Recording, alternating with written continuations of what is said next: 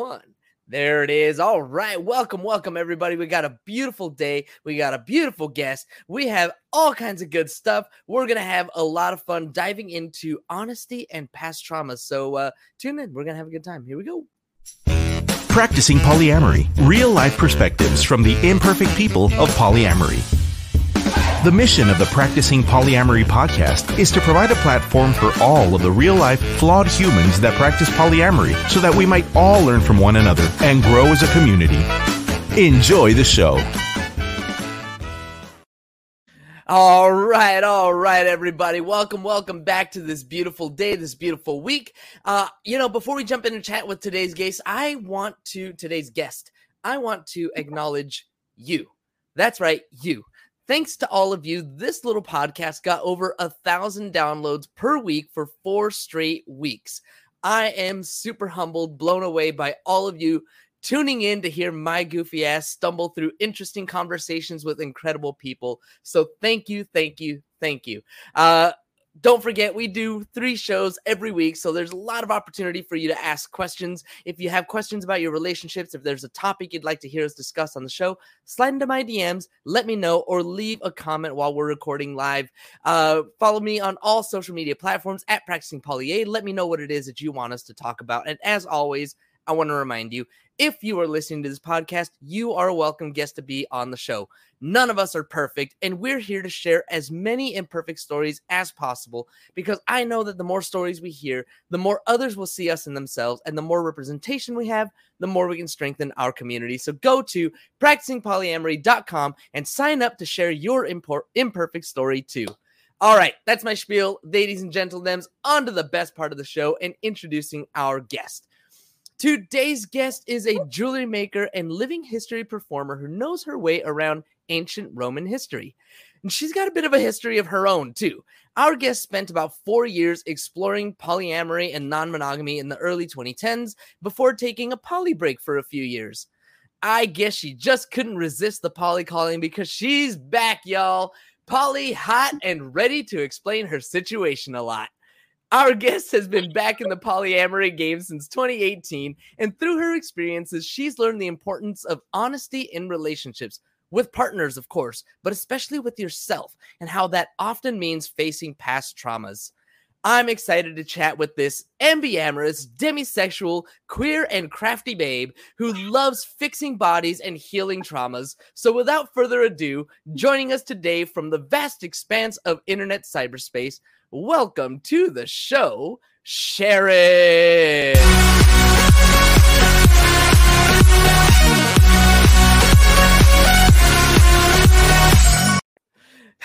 I love it. Getting into it. Sharon. Thank you so much for spending some time with me. Thank you for hanging out with me today. Let's just go in and start asking a little bit about you. Thank you for filling out that questionnaire. I was able to give you a nice little intro, just some little things. But what haven't I told the world about you that you would like to share? As you can see from my background, I'm actually at work. Don't tell my boss. Me. I'm an acupuncturist. I do medical massage. And so a lot of my work is about helping people erase old trauma, which is not really I guess it's funny because when you got back in touch with me and told me like this is the headline for our show, I was like, oh, I don't know that I would have used that word, although it is appropriate. Like it's the experiences I had in the first poly go round, as we can say, definitely informed my current poly go round. But I don't know. Well, trauma seems like a really intense word, but I guess it's appropriate. So I think trauma, and this is my personal opinion, I'm not super educated in all of this stuff, so take it with a grain of salt, but I think trauma is definitely on a scale, right? You have some traumas that are not affecting your everyday life, and then you've got stubbing your toe. Exactly. Right. And then you've got super PTSD, scary stuff, trauma, all kinds of things. So definitely there's a scale. But you mentioned that you've learned a lot from the last two. You're approaching it differently. this time as opposed to last time? What's changed? What's different? Well, it's with a different husband for one thing. Okay. Different partners. Yeah. My husband number 2, which is who I did the poly thing with, because I had one of those starter marriages. Okay. So forget that. So husband number 2 was a great friend, and we're still friends, and that's why I was hesitant to put the label trauma on that, because he's not a bad guy, but his style was very different from mine, and his style was, there's room enough for everyone, and I have lots of love to go around, and he had 18 girlfriends, and that's not how I roll. I'm much more sexual. You're not exaggerating. 18 is a real number. I'm exaggerating. Sorry, but okay. But he would have 5. Okay. And for a guy who, was also working 80 hours a week, that didn't leave much for me. Wow. Yeah. So there was a big problem where basically when he was at home, he was asleep, and I didn't get my needs met. And so we wound up splitting up, because I really preferred to be monogamous. And then now I'm with husband number 3, third time's the charm, and he's fantastic about making sure that I'm his number 1 priority, and I feel loved, and I feel centered. And he goes out with his other partners, but he always comes back, and I feel like I get enough of him. Got it. And so that was the reason I was resistant for many years for us to go poly, is that I was just afraid the same thing was going to happen. And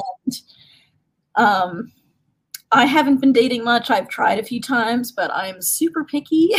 And, I'm demisexual, and I just have not had the right matchup.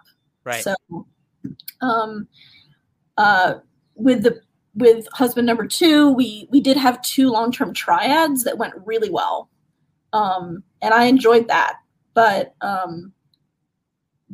don't think that's going to work this time. So. Sure. Yeah. So it sounds like what you're saying is that your current husband is actively dating while you are not. Did I get that right?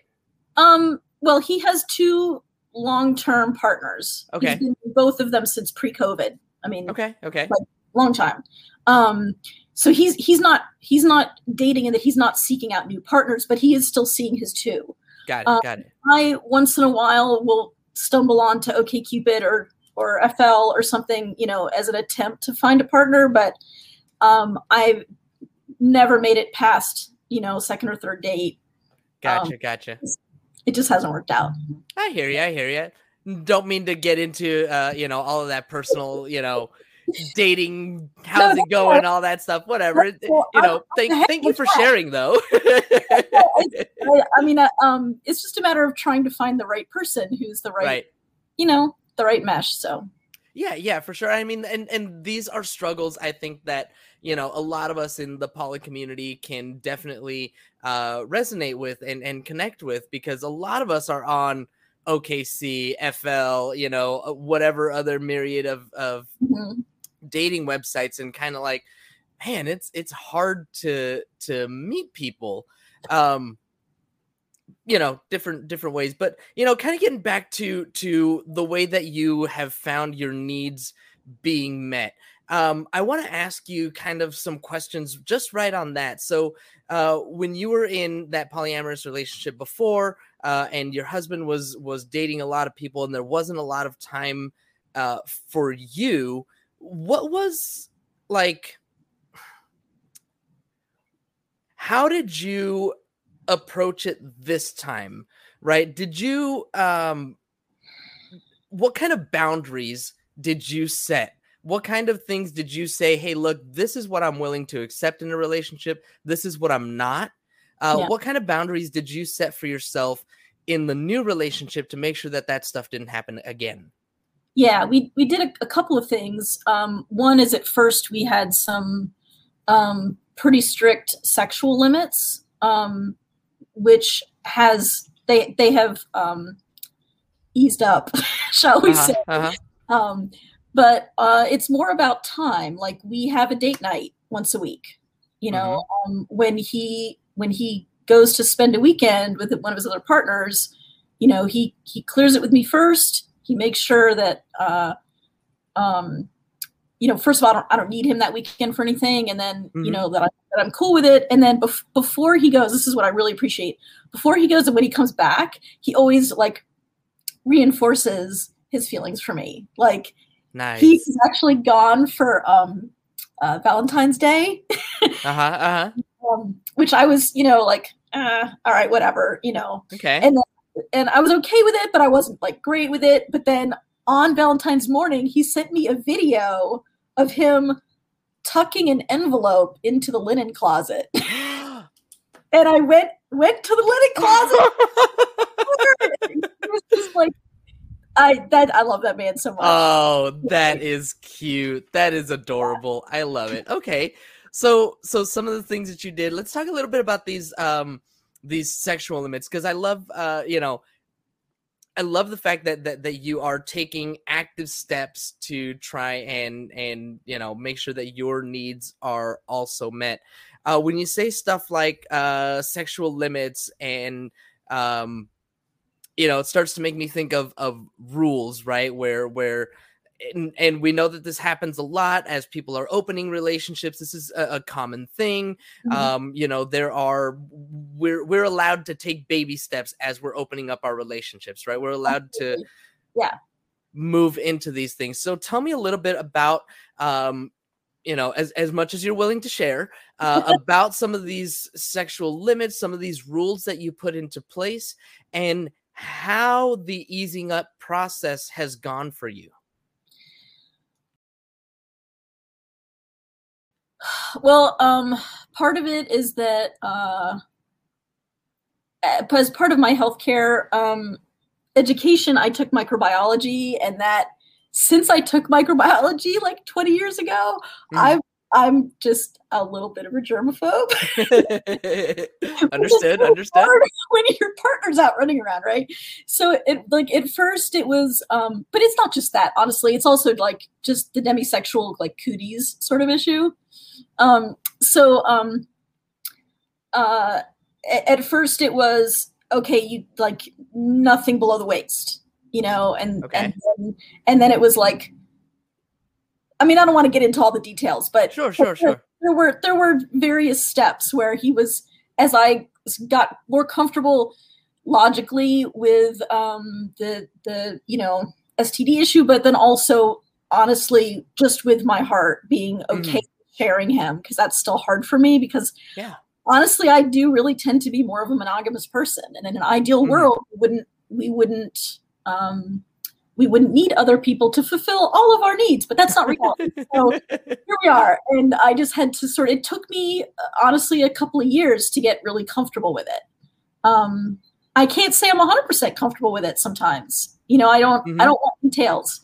You know, I know what's happening, but he doesn't give me gory details because I don't know. Sure. You know, different folks, different strokes. Some people like really enjoy the details and like, you know, it gets them ramped up for their alone time, their intimate time. And other people are like, nope.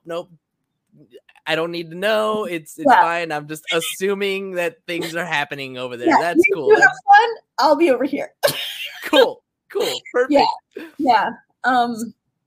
So I want to ask you a little bit more about, whoops, went the wrong way, about your, like, about this sense of honesty, of looking within ourselves, right? Where is it, or what is it that you learned maybe about yourself that you didn't realize? Like the way that you're talking about kind of leaning towards monogamy, and if that was, you know, feasible or whatever, then maybe you might do that. But how does like something like that, right? Are you being honest with yourself, I guess? And how do you reconcile those feelings with who you are today and, you know, going forward in polyamory? So my husband is he's a sadist. And I'm into DS, but I'm not a masochist.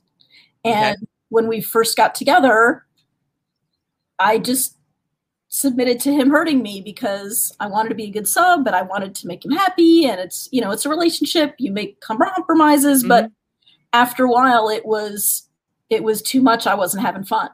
And so being able to let him go hurt somebody else means that he gets his needs met. He's not as cranky around the house, to be honest, and I don't have to get hurt. So it's nice. Like it's improved our relationship tremendously because he's not stressed out, and he doesn't have these pent up desires he can't get met. He's not afraid of hurting me, you know, accidentally, right. And I don't have to worry about it anymore. So. Nice. So that, like, being honest with myself, like, okay, I don't want to share him, but I don't want to get hurt, and I'd rather share him and have us both be happy. Yeah. So that's what it came down to. Nice. I mean, having the emotional maturity to, you know, come to that realization to say, you know what, it's this part of it, and it doesn't take away from the love that he has for you. And I again, going back to that, sticking the envelope in the linen closet, like cute little things like that just definitely tell you, yes, I'm loved, I'm cared for. You know, that's good stuff. That's good stuff.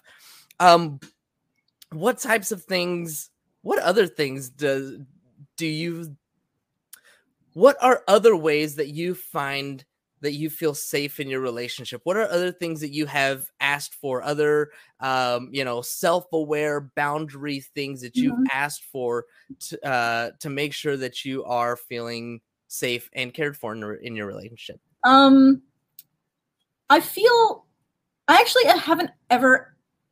don't think I've ever asked for this, but like, if he had a date, if he had plans and I was having a super bad time for whatever reason and needed him to stay home, I'm pretty confident I could say, I need you to cancel and be with me. And I know he'd do it. Like, okay. I trust him to have my back on that. Sure. Wow, I'm getting emotional thinking about that. It's nice to be with somebody who has your back. That's good stuff. Would you say then, and this is kind of, it sounds to me, and tell me if I'm wrong, but it sounds to me like there's definitely a little bit of a hierarchy in your relationship. Would you say that's right? Well, okay. At first I thought you were talking about like, I'm his primary, his other girls secondaries. That's definitely true. Okay. In terms of our relationship, we don't really do the DS thing anymore. So there's not a hierarchy in our relationship anymore. Okay. For within the two of you, there's not the DS, but there is but it is a hierarchical as far as you're the primary, and then the other, his other relationships are secondary, to use whatever. I just want to ask you about that, because I think that's something that, I guess it can be controversial, right? If you look in poly groups and stuff like that, you know, you start talking about hierarchies and people will just jump in on that. So I want to hear from you about how this hierarchy was decided and how you all approach it with the other partners that are involved. Okay, so I know that it's not democratic. It's not, you know, theoretically, I love the whole love anarchy concept that love is love and, you know, everyone should be equal. And out in real life, I'm a really big fan of everybody has rights. But when maybe this is just the monogamist in me, I am not willing to share my husband to that extent. Sure. They can have a piece of him. They can't have all of him. And if he wanted to be in a relationship where the other partners had as much importance as me, we would have broken up. I mean, that's basically what happened with my second husband. You know, the first go around. I'm not that. Maybe I'm just selfish. You talk about honesty. That's right. That's yeah. No, I mean, that's okay. Like I don't think that hierarchical relationships are inherently bad, right? I think that there are times when hierarchy is okay. When everybody has kind of had this conversation, and you're going into it aware, and that's kind of what I'm trying to get to. So, like, with his other partners, if they're aware that you are the primary, how did that conversation go? Do you get along with them? Do you all do like kitchen table? What is that like? So, well, of course, nothing's been happening for the past, year and a half. Right. So I am friends with both of the other women. One of them is married and has, a very busy life. And so for her, having a secondary situation works perfectly. Right.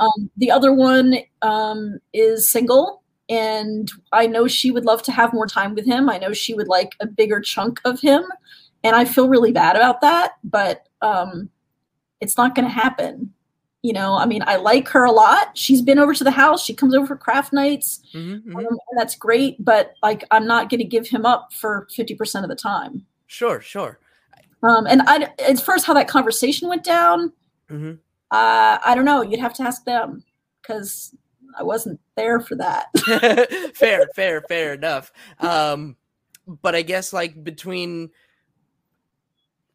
I guess I'm trying to see how, not trying to poke holes in it or anything like that, but just curious about, how, or if you've had that conversation with her, or if, if there's any kind of, she wants more time with him, you said, and if she's not getting that more time that she wants, does that ever like spill over into your relationship? I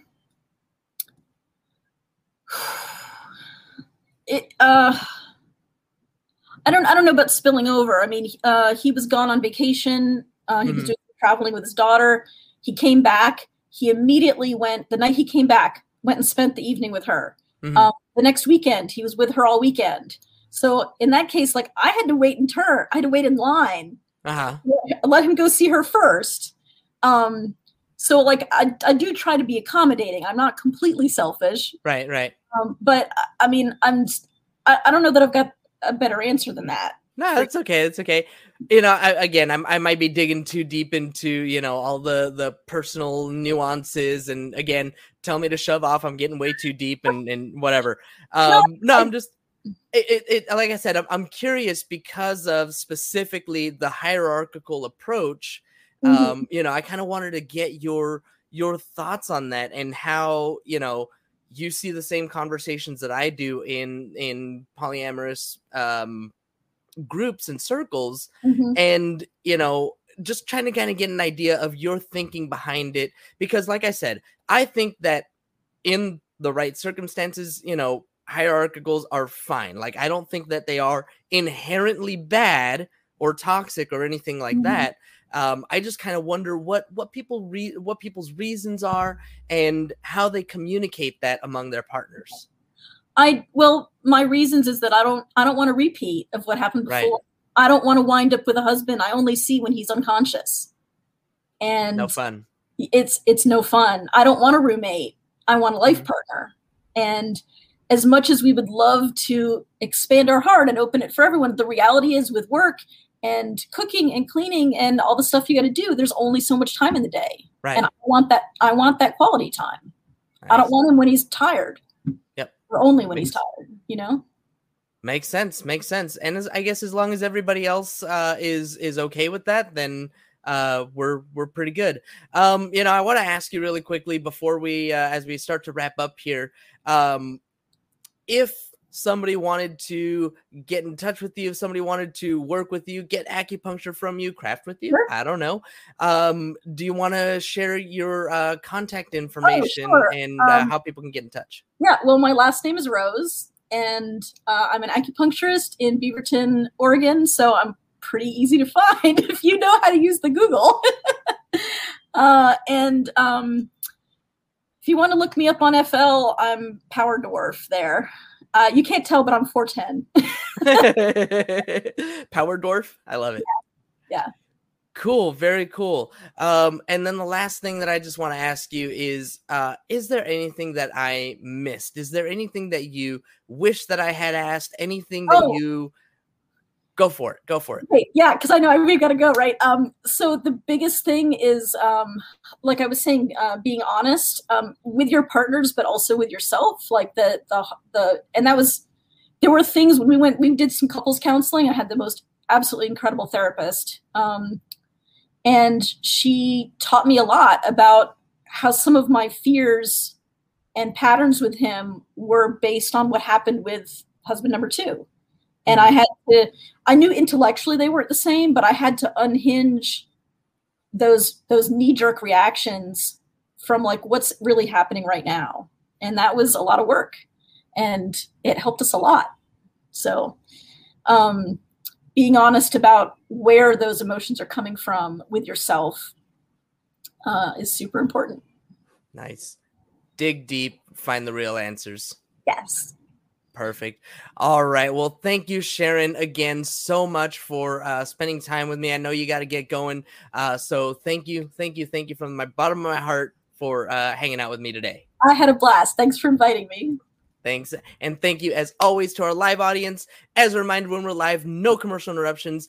But if you download the podcast, that's not true. So avoid the interruptions. Catch us live Monday through Wednesday, 2:30 p.m. And support us. Download it. Subscribe. Leave reviews. All right. That's all we got. I'm cutting it super short. So thank you, as always, to our guest. And until next time, y'all. Have a nice day.